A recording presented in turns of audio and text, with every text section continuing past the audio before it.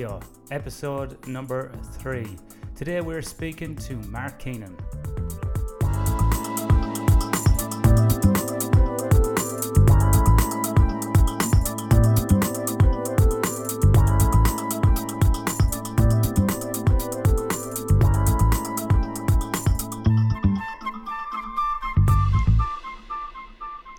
Welcome back to episode number 3. Today we're speaking to Mark Keenan, from engineer to novelist. All the show notes are available at sleep4performance.com.au.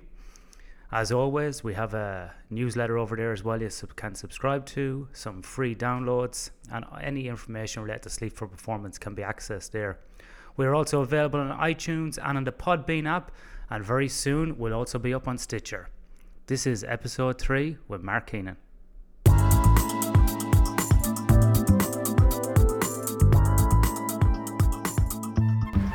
Mark Keenan, how are you doing? I'm alright, thanks Ian. How about yourself? I'm okay. Don't keep looking at the GarageBand recording now. No. It's okay. We can edit it later on. Right. I'll try not to look at the computer. For those of you listening to episode 3 today with Mark Keenan, we're sitting in Mark's snazzy Land Rover in John Forest National Park in the hills outside of Perth in Western Australia. We've just completed a 2-hour run, approximately 15 k's, Mark? Yeah, about 15 k's, yeah. How much elevation change? No clue. No clue. But it was nice and hilly. 500 metres, I'm guessing. 500 metres? Maybe more, I think. It was nice and hilly. Nice day here in Perth, middle of winter, probably about 21, 22 degrees, enough to bring on a nice sweat. When we finished the run, we wanted to record the podcast in the John Forest National Park Centre, but they're doing roadworks down there and it's just way too noisy, and it was making me quite irate. So we drove away, couldn't find another picnic spot, so we pulled up in a car and we decided let's just do it in the car. Yeah. Now we look like two people looking for aliens in the car because everybody that drives by us keeps staring in at us. Yeah, either that or some sort of special agent. It's like an episode of The Sopranos when they're outside Tony Soprano's house and they're all listening in. That's okay, it's not the first time people would look at us being weird. Anyway, after setting the context of today's weird podcast, Mark Keenan is one of the most interesting people who I know and have known. Mark is a former director of an engineering company, still has his finger in the pie slightly, but over the last, how many years, Mark, have you turned to being a novelist? Just over a year. Just over a year, Mark has been working as a novelist. So Mark, why a novelist? Why an engineer to a novelist? It's quite a massive jump. Yeah, I've always wanted to write ever since I was very young, probably since I was in primary school really. I ended up going and doing engineering just because I was basically following some friends, and kind of gave up on the idea of being a writer for, I don't know, probably from when I was about 17 up until last year when I decided that I would give it a crack. So some people might be listening and going, well, he's only 22 now. How old are you now? I just turned 47 just last week. So 30 years ago, you gave up on a dream and then decided to come back and pick it up after 30 years. Yeah, I don't know. I suppose I did just say that I gave up on a dream, but it was probably a number of things that made me decide to do engineering rather than writing. Obviously, there was, more obvious career paths and more obvious ways of making a living out of doing something with my science capability rather than my writing capability. In retrospect, I think it actually was a really good thing to do because I think that I've now had 30 years of life experience to draw on when I'm writing, which I wouldn't have had when I was 17, 18, when I had no life experience whatsoever. That's kind of interesting because listening to people talk about stand-up comedy, they kind of say the same thing, that young comedians find it very difficult at the age of 21, 22. But when comedians get a little bit older, sort of particularly past 40, is when the comedians get a lot of success because they have that life experience and they can be somewhat kind of, I don't know, funny about life experiences and people are going to relate to that at that age. But if it's a 21-year-old, 22-year-old, probably can't bring in those experiences to talk about in comedy, and probably similarly as a writer, particularly in a fiction, in a novel, what life experience would you have to draw on at that young age? So maybe... Yeah, very little. I think you can obviously be a writer at a very young age, and people like Stephen King, who's obviously, you know, prolific writer and extremely successful, obviously wrote from when he was very young. And people certainly do take that path, but certainly for me that's not the path I took, and I'm quite comfortable with the path I have taken. So, and I feel like it's good for my writing now to have had those 30 years of experiences, good, bad and otherwise, to draw on into the words that I put on the page. Yeah. Yeah, it's interesting. It's an interesting reflection on that sort of time, and then becoming an author as well at this time in your life. One of the other reasons why I wanted to have Mark on the podcast was not just about being a novelist. About three and a half years ago, in conjunction with Mark sort of, I don't know, picking up this dream again, Mark made some significant changes in his life. Number one, he left his job as a engineering director. 2, he got up off the couch and started running. And 3, he gave up alcohol. Probably the 3 major things when I talk to Mark that I see he's done in the last few years. And I've known Mark since about 2008, 2009. We met initially through practicing Japanese jiu-jitsu at a gym in town before I started Brazilian jiu-jitsu. And so Mark has taken those kind of big 3 actions. Obviously the one of leaving his job to be a novelist is quite self-explanatory. But why start running and why stop drinking, Mark? Yeah, the main impetus for all those things are probably similar in that, you know, a few years back, 12 odd years ago, I started a business with a friend of mine, and, you know, throughout the period of the GFC, the post-GFC, things were difficult for the business, with Ian's just waving at someone who's driving past, wondering why we're looking for aliens in North Forest National Park. So sorry about that. But yeah, we started the business. It was successful. Then we had some struggles through the GFC. Then we started getting successful again. But all through that was high levels of stress. A lot of fun at times, but certainly a lot of impact on me personally. And through that period, I became quite unhealthy. You know, I put on a fair bit of weight. I'm only a fairly short person, and you know, I was up around the 90 kilos mark. I wasn't really exercising, and you know, I found myself drinking a lot. You know, quite frequently. And towards the end of the period where I ended up giving up alcohol, I was drinking basically every night, and not just 1 or 2 drinks either. I was not looking after myself very well, and I was well aware of all of that actually at the time, and for a couple of years I was well aware of that, and I had some aborted attempts to improve things, change things. But what really drove it home for me was when one of my children ended up with, one of my teenage children ended up with a mental health issue and ended up being hospitalised, and was about to come out of hospital, and I actually received a text message from my wife. Because she, you know, we'd been tag teaming at the hospital, and she basically just said in this text message that I'm doing a great job of looking after the family, looking after my son who was in hospital, but that I needed to do more to look after myself, and that maybe I should cut back the drinking. And I'd been thinking about that, you know, as most people with alcohol problems do. They're quite aware of their alcohol problem. I'd been thinking that I needed to do something, and that was just the impetus for it. And on that day, which was the 16th of March 2014, I decided I would stop drinking, and I stopped drinking. And I haven't had a drink since. And it was probably about a week after that I went for my first run. I decided that the best thing that I could do,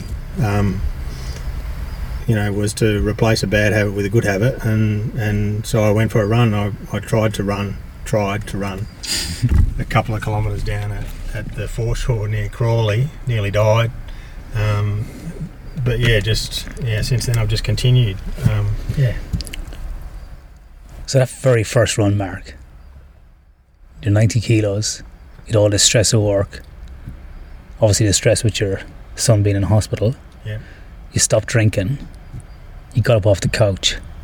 What was that like, that first run? Because many people do that. Like, many people kind of go, today's the day I'm going to start. What was that? What did it feel like? What did your body feel like? What did your mind feel like going through that very first run? It was really hard. Like, and it wasn't the first time that I tried to get healthy. I think many people will have that experience. That's a common thing. People have the experiences of, I'm going to change my life. And it was really, like, it was physically difficult, and it was mentally difficult as well. I really I'd never run before. I had done sports and things before. I'd played tennis. I'd obviously done martial arts, and I had been in a very fit state previously, but I'd never actually run. So the actual action of it was quite hard as well.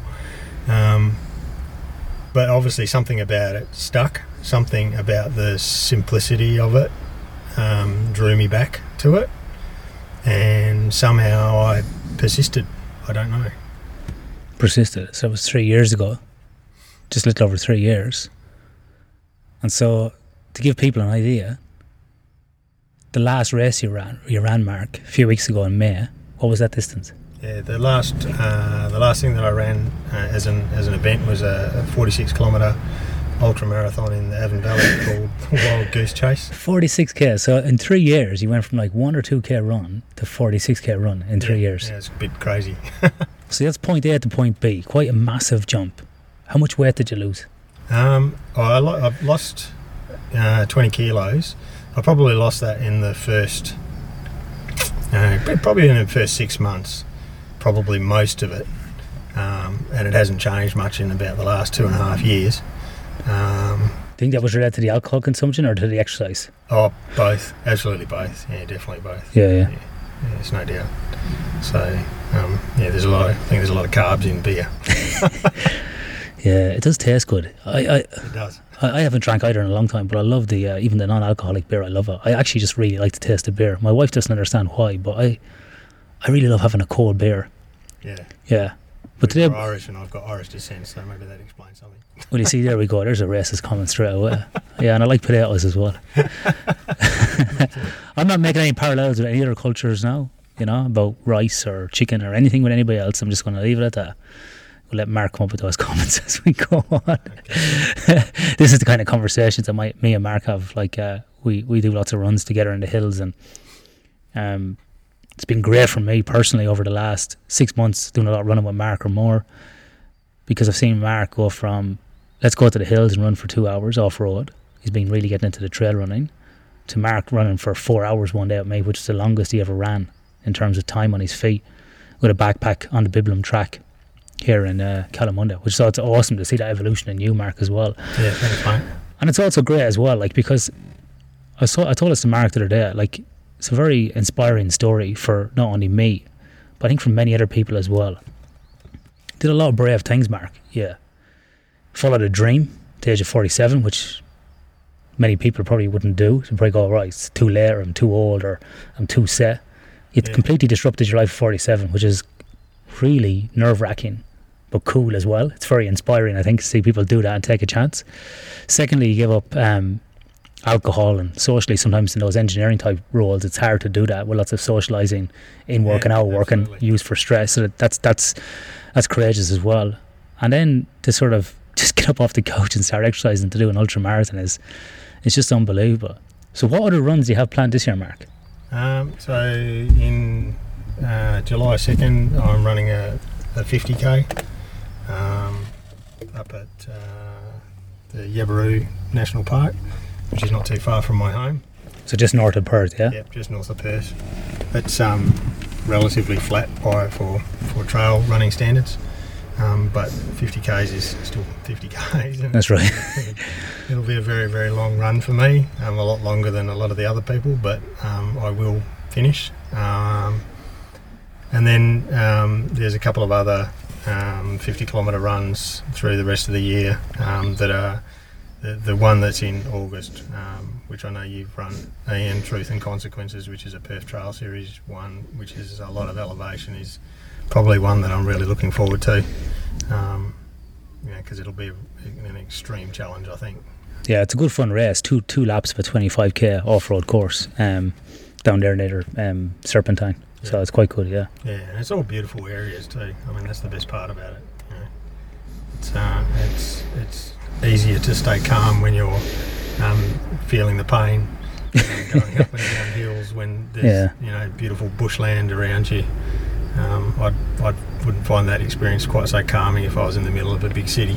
Yeah, that's for sure. Like, I live right in the city centre in Perth, and Kings Park is awesome to run around, but there's nothing like driving up to Calamunda, getting on the Biblum track, which is only like 40 minutes from my house. Yeah. Or up here near Mundaring, where it's like 45-minute drive. And you're right, you're out here running around like today. This 2-hour run, we're kind of halfway through and we're like, God, you could be anywhere. And it was so quiet and so nice, and kangaroos bouncing around, and and kangaroos at the end of the run, just walking around, sitting around feeding. And we'll put some pictures of those in the show notes because we managed to get some pictures. They're quite tame up here. So it's so relaxing. So Mark, massive changes, very courageous. What other positive impacts have you seen in your life, and particularly around sort of the area of sleep and mental health? How has that changed for you over the last 3 or 4 years? Yeah, I think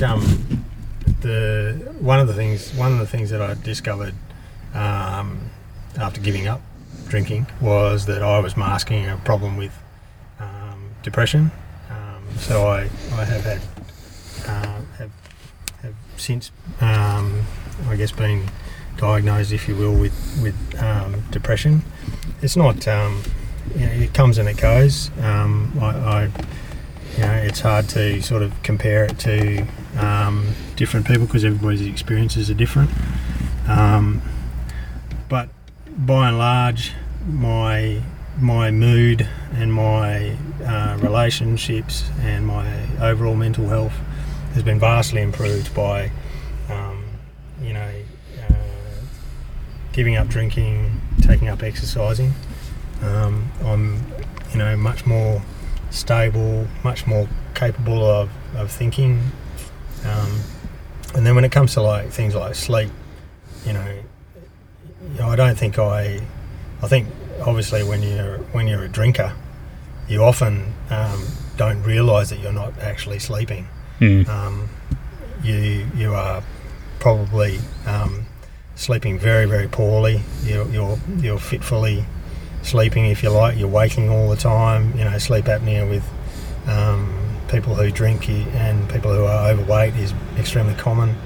My wife has, I used to snore all the time. I don't snore at all anymore. I have that on good advice from Karen. That's good. Take one to one. Me, because I never thought I snored anyway. Well, you couldn't hear it. No, I couldn't hear it. Whenever I woke up, I couldn't hear it. That's exactly right. So there was no evidence to suggest that I snored, and I still declare today that I never did.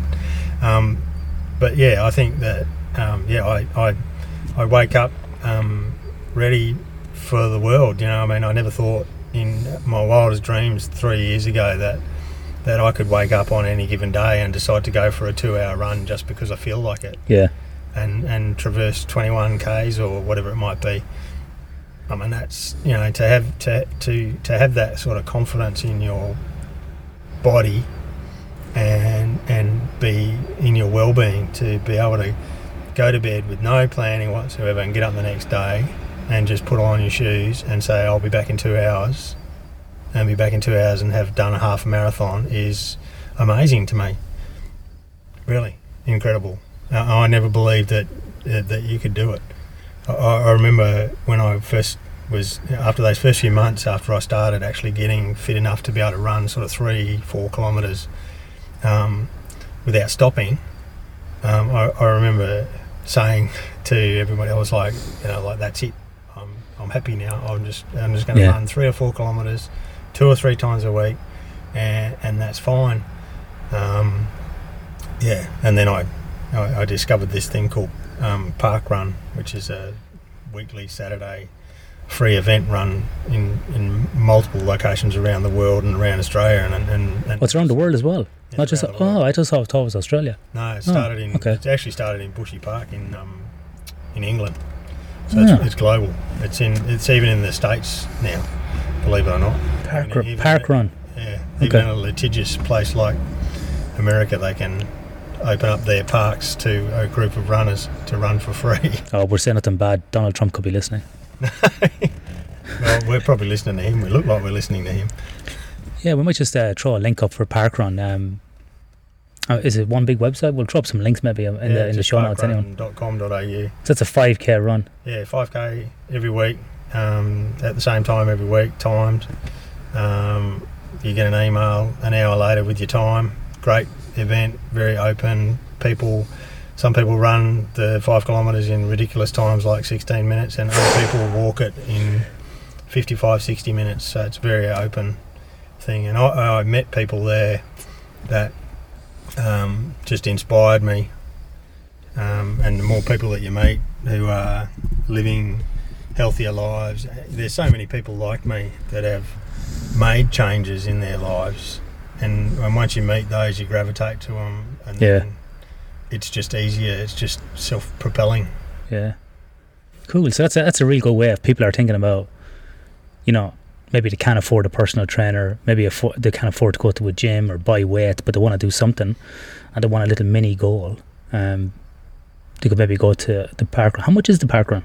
It's free. It's free, so it's perfect. It's a great goal. Mostly on a Saturday morning, isn't it? I think at 8 o'clock or something. Times will vary, I think, in different places, but great little goal, maybe once a week. And you could start off maybe week 1, I'm going to walk it, and maybe I'll go and watch one. Then next week I might try and walk one. Then I might walk 10, then I'll start running, and you can progressively do that. Yeah. And it's great that you're saying, Mark, that anybody can go along. So there's obviously no sort of distinction between the fastest and the slowest. No. It's a kind of a park run. It's a social run for everybody. Yeah, well, the great thing about it is people hang around to cheer in the people who are coming in slower. Oh. It's a really community event. I think that's one of the great things that I've discovered about running and runners is that there is a lot of great community around it, and that's why I think I've gravitated so much towards the trail running community, which you're part of, and there's just awesome people involved in it who are willing to, give time. They'll talk to anybody. They don't care if you're, the person at the back of the pack or at the front of the pack. It doesn't matter, and everybody just enjoys being outdoors. Yeah.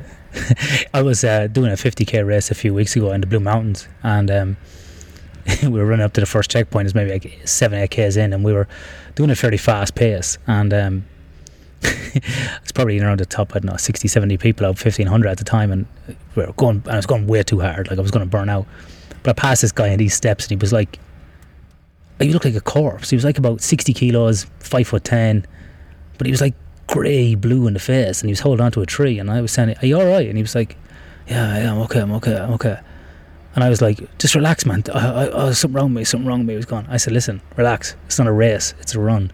And the 2 guys behind me started laughing. They went, "That's a good way to look at it, man. It's like, it's a run, not a race, even though it is a race, but it's a run." And it's like, that's the kind of whole vibe, Yeah, exactly. And every ultra I've done myself, I've always met some really cool people, and even if they're not, blistering fast or anything like that, it's just like you said, a social aspect of trail running.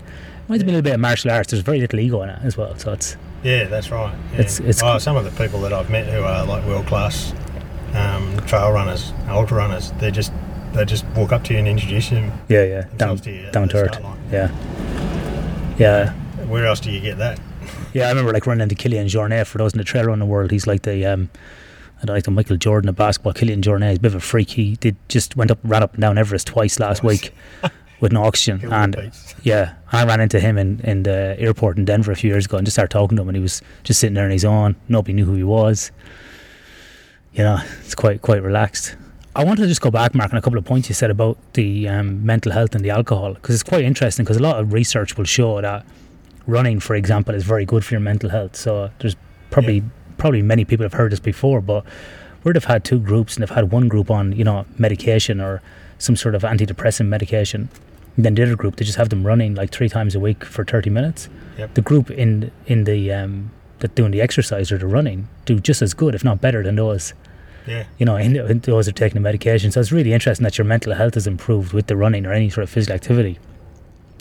But the other thing I really want to touch on was the alcohol and the sleep. And this is something that I think a lot of people probably get a little bit back to front. A lot of people think, I've had a few nights of bad sleep, I'll have a few beers and that'll knock me out. Or I've been away working for a number of days, or I've had a really busy week, I'm just going to get tanked on Friday night and sleep in on Saturday. And your point's really interesting because, number one, you're going to fall asleep really quick when you're drunk. That's not a problem. Falling asleep's going to be easy. Getting knocked out is the easy part. Is the word. Well, yeah, but getting knocked out is the word. But maintaining sleep is the hard part. So we see when people drink a lot of alcohol, they have a lot of fragmentation, which we call WASO in the sleep world. And WASO standing for wake after sleep onset. So it's that time awake. So it's like, a fragmentation, and it's all that time awake after sleep. And that's where people who drink a lot of alcohol, that's the issue. And then what's going to happen is obviously you need to go to the bathroom. So you're going to get up, go to the toilet, and then come back. So it's going to cause more awakenings. So you're constantly going to have this fragmentation in the sleep. So the sleep quality and the efficiency of that sleep then is lowered. So overall alcohol doesn't do very well, So it's really interesting that your sleep's improved with the reduction of alcohol. And then with your weight coming down as well, one of the biggest risk factors for sleep-related breathing disorders is body mass. Yeah. So when we find out a person's BMI, body mass index, and although it's a crude measure, we find when their body mass index is above 30, for example, that the prevalence of sleep disorders, or the likelihood is quite high as well. That's right, yeah. So when your weight's down lower, and the reason being is it's as simple as basically your neck isn't as fat. Because when your neck's fat, you can't get any air through it, especially if you're lying on your back. Yeah. And so the snoring then is your attempt to kind of, it's trying to get air in. Trying to get air in, exactly, or expel it. So what's coming in and going out, it's all that noise that's being made through that. So it's really quite scary, really. It is for the partner, yeah. Like it drives the other person mental, keeping them awake, but also quite scary for you personally, because in the short term effect, if you have alcohol consumption and sleep apnea, you're getting less sleep. So the next day you're at more of a safety risk or an accident risk, and you find it hard to have to exercise or even have the energy to do anything. But then the long term as well, we see that obstructive sleep apnea and snoring and all these things are linked to cardiovascular disease as well. So in the long term, if they're not treated as well. Yep. So sometimes it's just a matter really kind of what intervention. You made a couple of interventions about reduction of alcohol, increase in exercise, and that kind of, one, increase your sleep duration, improved your mental health, but also then, reduce the prevalence of the snoring that you had as well. So it's quite interesting, the link between all of those, which gives you more energy to run more. Yeah, so when people saying like, I could never run 20 Ks, well, that's right, you can't if you're going to keep drinking and eating and sort of carrying on like that, because you're not going to have the energy. No, that's and right. So you can make an intervention in one of these things, and it's going to perpetuate into the other ones as well. So it's cool. I liken it to like, it's kind of like, I think one of the things that this is my personal opinion, but I think one of the problems that people have with like trying to change habits is quite often, come around January 1 every year, they say, well, I'm going to give up smoking, drinking, I'm going to get fit, I'm going to start eating properly, I'm going to sleep more, they make this long list of things. And for me, I think that just choose one, because the others will follow. For me, giving up alcohol was the thing that I changed, but the thing that perpetuated that change was actually taking up exercise. And I don't have to worry so much about this these days. I don't do this so much anymore, but certainly for the first year or so, I made a habit of tomorrow's the day that I'm planning to go for a run. I would get all my running gear out and I would lay it on the floor near my bed that night, so that in the morning when I woke up, there was a visual cue there for me to say, okay, today's a running day, not I don't feel like it today. I don't need those cues anymore, because I actually desire the running anyway, and so I'll get up and wherever the stuff is, I'll go and get it. But I think in those early phases when you're trying to build good habits, and maybe remove poor ones, it's good to have those sort of cues. You know, I don't know, there's probably some neuroscience around it as well, around habit forming, but certainly visual cues, you know, if you think about it, that's the type of thing that causes people to maybe eat too much of the wrong things, or to drink too much, or to, smoke, or all those sorts of things. There's a lot of visual stuff to that, or other types of cues. They go to the same place every day and, eat something, or they go to the same place every day and they drink something. It's, well, if you want to not eat or drink that thing, don't go to that place. Yeah. Yeah, remove yourself from that area, you're going to have those bad habits. Yeah. And go somewhere else where a good habit can be formed. Yeah, it's like I don't try to buy like chips or chocolate at home, because the minute they're in the fridge or the cupboard, they're just going to get eaten. So and cookies, yeah, biscuits, yeah. Oh, let's not talk about that. Biscuits on the way home after we've found these aliens. It's my bad habit after dinner. Cup of tea and 4 digestive biscuits. But anyway, we all have bad habits. It's interesting, Mark, you talk about the cues, because for me, it's actually, personally, I find that being prepared the day before is better for my stress. Like, so I sleep better if I know I'm prepared. So this morning I had to go to a meeting at a hotel, like in a conference room. There was a big kind of a talk on this morning. So I had my shirt iron, my pants, my shoes all polished, all waiting to go in my spare room. But also then I knew I had to go running as well today. So I had all my running gear laid out next to that, and my tub with all my running gear and backpack and so on. And so for me, that allows me to be relaxed before I go to bed. Yeah. Because one, obviously as well this morning, I didn't have the luxury of having a lot of time today. I had a crazy morning. I had to go to that talk, then I had to go and present at the hospital, and then I had to come home, do some things, and then came here to run with Mark and do the podcast, and I got a meeting as well this evening, so I need to listen to my own advice. In my defence though, I'm taking tomorrow off. So yeah, it's for some people, maybe preparing the night before might be really good for removing that stress. And this kind of feeds into some other things that people talk about is, I'm really busy at work, I'm really stressed out, I'm not sleeping very well. I was talking to a guy last week, he's having this problem. And I just said to him, get a piece of paper and draw a line down the middle of the page. Write down the 3 key things you want to achieve tomorrow. But then on the left-hand side, write down all the things that you have to do or things that are bugging you. Like kind of a brain dump, an hour before you went to bed. He said within 2 nights he was back sleeping. Yeah. I didn't even charge him for that. Yeah. But like it's, people think that people want to find that they have some crazy issue, but some simple little things can be really good before sleep. Yeah, well, I think, I know I've had that experience too. Like, when you go to bed and your brain's still going and you're thinking about things that you've got to do tomorrow or whatever. So, that advice to write those things down before you go to bed is, and like you say, probably an hour before is probably a good time rather than 5 minutes before, because otherwise you'll keep thinking of things. If it's out of your head, and then you can de-stress and hopefully go to sleep more calmly and quickly. Yeah. So got a slogan there: get out of your head, get into that bed. Yeah. That could be a T-shirt. Yeah, that could be get out of your head, get into that bed. Yeah. Yeah. No, I think you're right, Mark. And I've got the opposite now. So years ago, I would be stressed going to bed about different things, but now I love everything I do. I'm too excited going to bed. I'm the opposite around. Yeah. My wife says to me most mornings, "Why are you so happy today?" But it's like every day I'm happy. Yeah. Because I love every part I do. So yeah, it's all good. So switching gears a little bit, Mark. I want to come back to your novel, because how long have you been working on this novel? Since June last year. So June last year, so just about a little over a year, about a year now. Yeah, just gone over a year. Yeah. So can you give us an exclusive here, a little teaser about what the book might be and what it involves? I'm not very good at explaining the book. Well, this is a good chance to practice, isn't it? Yeah, it's a good chance. The best I can do is if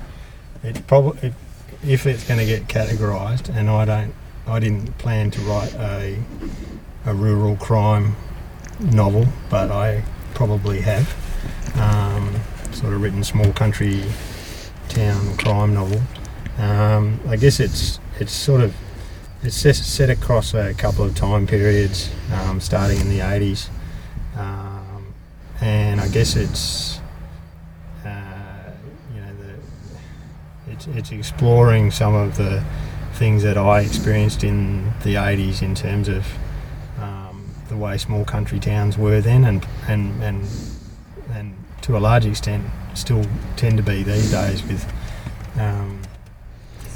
alcohol issues, domestic violence issues, racism, all of those sorts of things. But when I was growing up in a country town, I didn't think about those things because I was sort of 15, and the characters in my book start out at that age, and a few things go wrong, and the main character ends up basically getting incarcerated for something that he doesn't do, and it sort of just sort of builds out of his sort of idealistic view of the world that he has when he's sort of 15, and how things change as he grows. It's not really a coming of age story, but I'm not doing a very good job of explaining it. No, I think Try not to give stuff away, but no, that's good. Plus, it's also very much a work in progress. Yes. I'm only sort of I'm in the rewriting phase at the moment, which is going on and on and on. And from what I can gather from talking to people I know that have written and published books, this could go on for some time yet. Writing's hard, man, isn't it? It's like, it's so difficult. Like on this journey of myself with the PhD, and I know it's scientific writing, it's different, but the broad category of writing, and then trying to write blogs, and then writing some magazine articles recently, it's tough. I don't think people realise who are not in that world, like how hard it is to write. The draft, the editing, the constant, it doesn't just flow out, yeah. The rereading, the analysing, it could take months or a year even just to get like a 3,000 word manuscript up for a science publication, and for a novel it could take even 3-4 years. Like, it's just, I don't think people realise it. I think people think everybody's like Stephen King and they're banging out a novel every 3 months, Yeah, I mean the average, from the people that I've spoken to, the average sort of time for starting to publishing a novel, if you're fortunate enough to be one of those people that actually manages to be published, is around that 5-year mark, and I'm only 1 year into that journey, so and I'm hoping that that I might be able to shortcut it, but it won't be getting a shortcut by years and years. But yeah, I found writing the first draft, which I basically got up at 5 o'clock every morning for 3 months straight, and wrote until 8 in the morning. While everybody else in the house was asleep. I basically found that writing process, writing that first draft, was easy in inverted commas. It just was a flowing process, and it just came out as it came out. Whereas the process that I'm going through now, which is, now that I understand the story that I've written, how do I make it good, is difficult, because there's a lot to think about, and there's a lot of detail, and there's some of the I've only been doing the rewriting for a while now, for a few months now, but some scenes have been rewritten 4 or 5 times already, and there's like within the book, or within the manuscript that I've written so far, the scene counts at like 150. So if you think about that, it's a lot of work. So and everything's connected to everything else. So if you make a change in one chapter, that may impact all the others. Yeah. So, but you have had some success, Mark. You had a short story published. Yeah, I've had I'm part of a writing group, and we've published an anthology of short stories last year, and we're actually going to publish in about a month's time another anthology of short stories. Interestingly, my short story is actually about an alcoholic, so you can keep an eye out for that one. This is the one that's published, or the one that's in draft? The one that will be published in about a month's time. In a month's time. Yeah. So your existing story now, where could people find that? Is that on Amazon? Yeah, it's on Amazon and iBooks, and you just have to look up. It's in an anthology that's called New Year's Eve. But you can also just look up my name, which is Mark J. Keenan. We'll put a link in the show notes anyway, so people can hit that link and head over there and purchase that, or get it, whatever. Yep. And so, And then you've got this other one coming out in a month as well. So that's great. So you got these little kind of small milestones along the journey as well.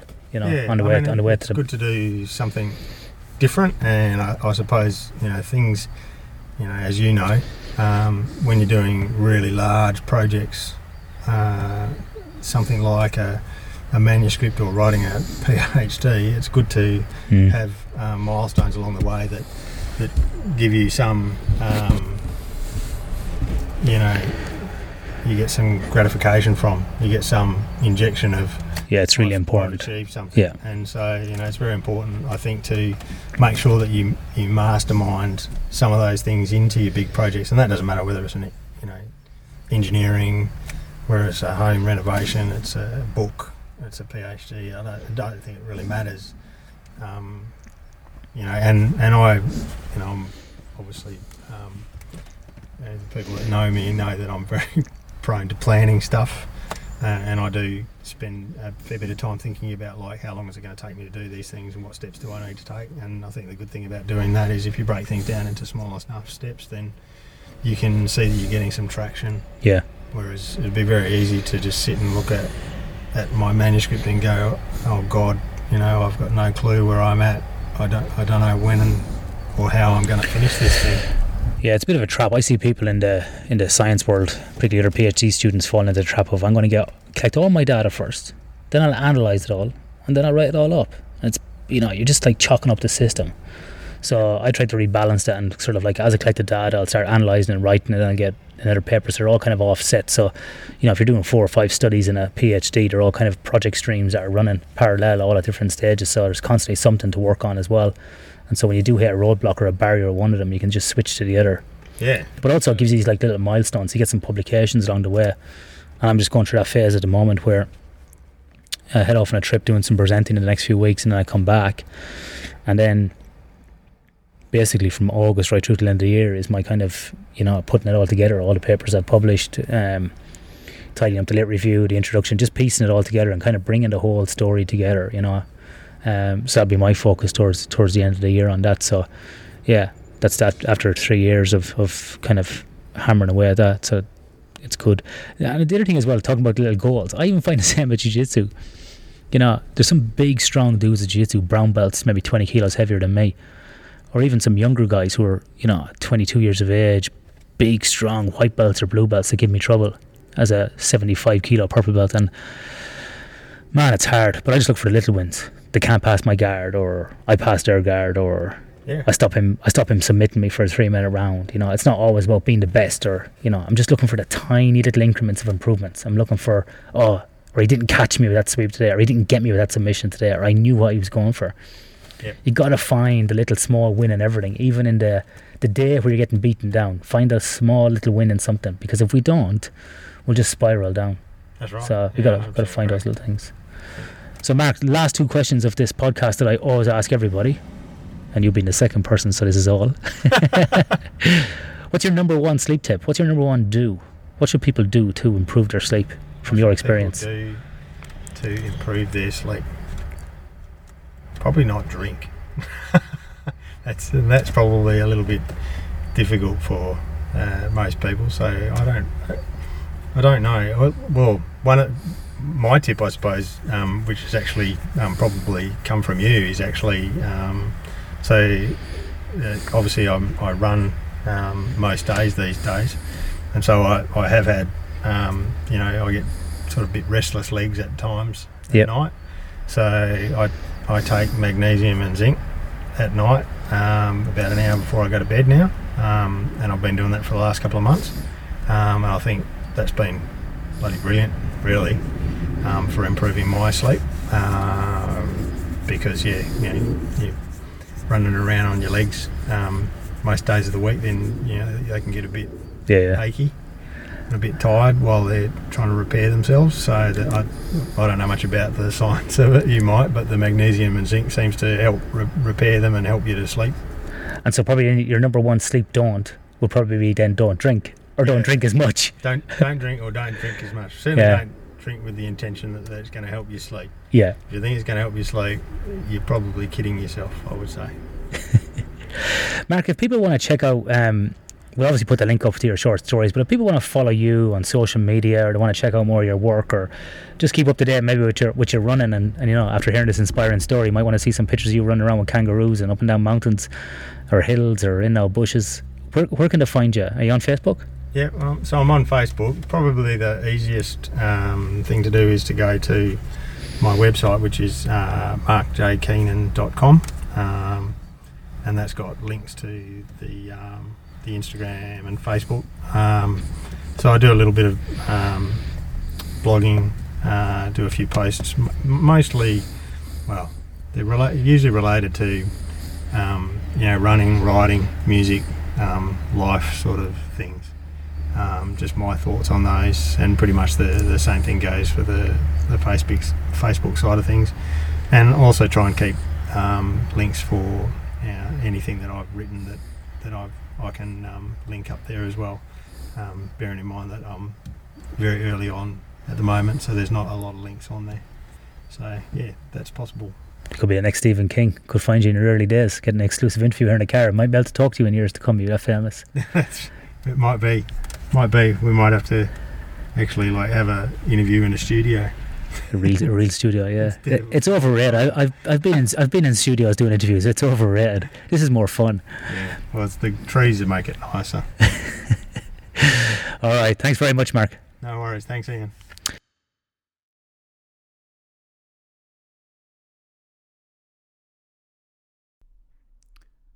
Okay, so that was episode 4 with Mark Keenan.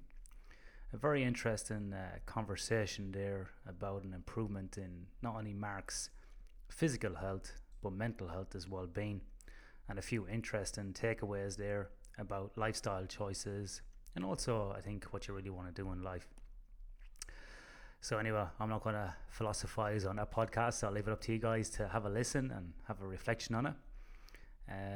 As I said at the intro, all the show notes are over at sleepforperformance.com.au. And if you have any feedback or any comments, feel free to send them through to me as well.